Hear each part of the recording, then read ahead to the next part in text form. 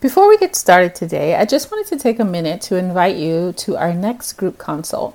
If you are a trauma treatment professional and want to gather with other like-minded professionals to gain support, insight, and share your own knowledge and resources, join us. You can present or you can just listen. This opportunity is open to all trauma treatment professionals. It will be held virtually and we will meet for 1.5 hours. Don't miss it. Register and learn more at traumatreatmentcollective.com. Welcome to the Trauma Treatment Collective podcast. My name is Nina Keeler, a licensed marriage and family therapist and trauma specialist. In this space, we will share tips and tools on how to grow your trauma treatment skills while also keeping your own mental health in mind. Welcome to the Trauma Treatment Collective podcast for our first-time listeners, and welcome back to our followers. Today, we're talking about countertransference in the trauma treatment process.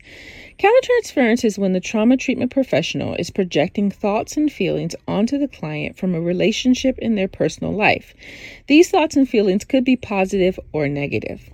First, let's begin this conversation by saying this is a common thing because we as professionals are human too. If this happens, don't panic. I'm going to share a couple of things with you that you can do to help you manage the situation. So, tip number 1, if you notice strong negative or positive feelings towards a client, don't ignore them. It might be tempting to act like the feelings aren't happening and hope that things work themselves out over time. It is important that you acknowledge the feelings within self and start a process of being curious about what is coming up for you. Usually, as you hold curiosity around the feelings, they become more clear. The more clear you are on what is happening, the better you're able to navigate the situation. Tip number 2. If you are able to identify who your client reminds you of, it might be helpful to focus on what is different about your client and the other person. The brain is designed to point out all the things that are similar. So, by helping your brain notice what is different, it can bring some separation between your client and the other relationship. Tip number 3. Seeking supervision or consultation. So having a place to be honest and open about your experience can be very helpful in navigating through the experience. Sometimes being able to talk out loud is so eye-opening, or also having someone help you be curious about what is coming up can be helpful.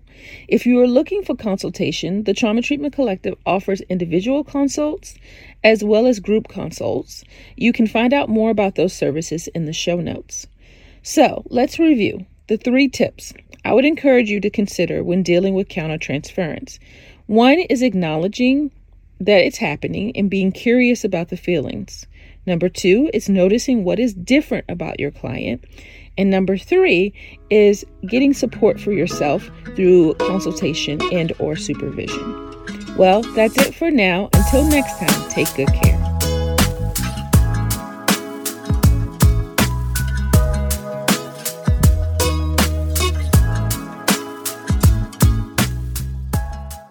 I hope you enjoyed our episode for today. Just a quick reminder before you head out, just make sure you head over to the traumatreatmentcollective.com to learn more about our monthly group consults. We would love to have you join us.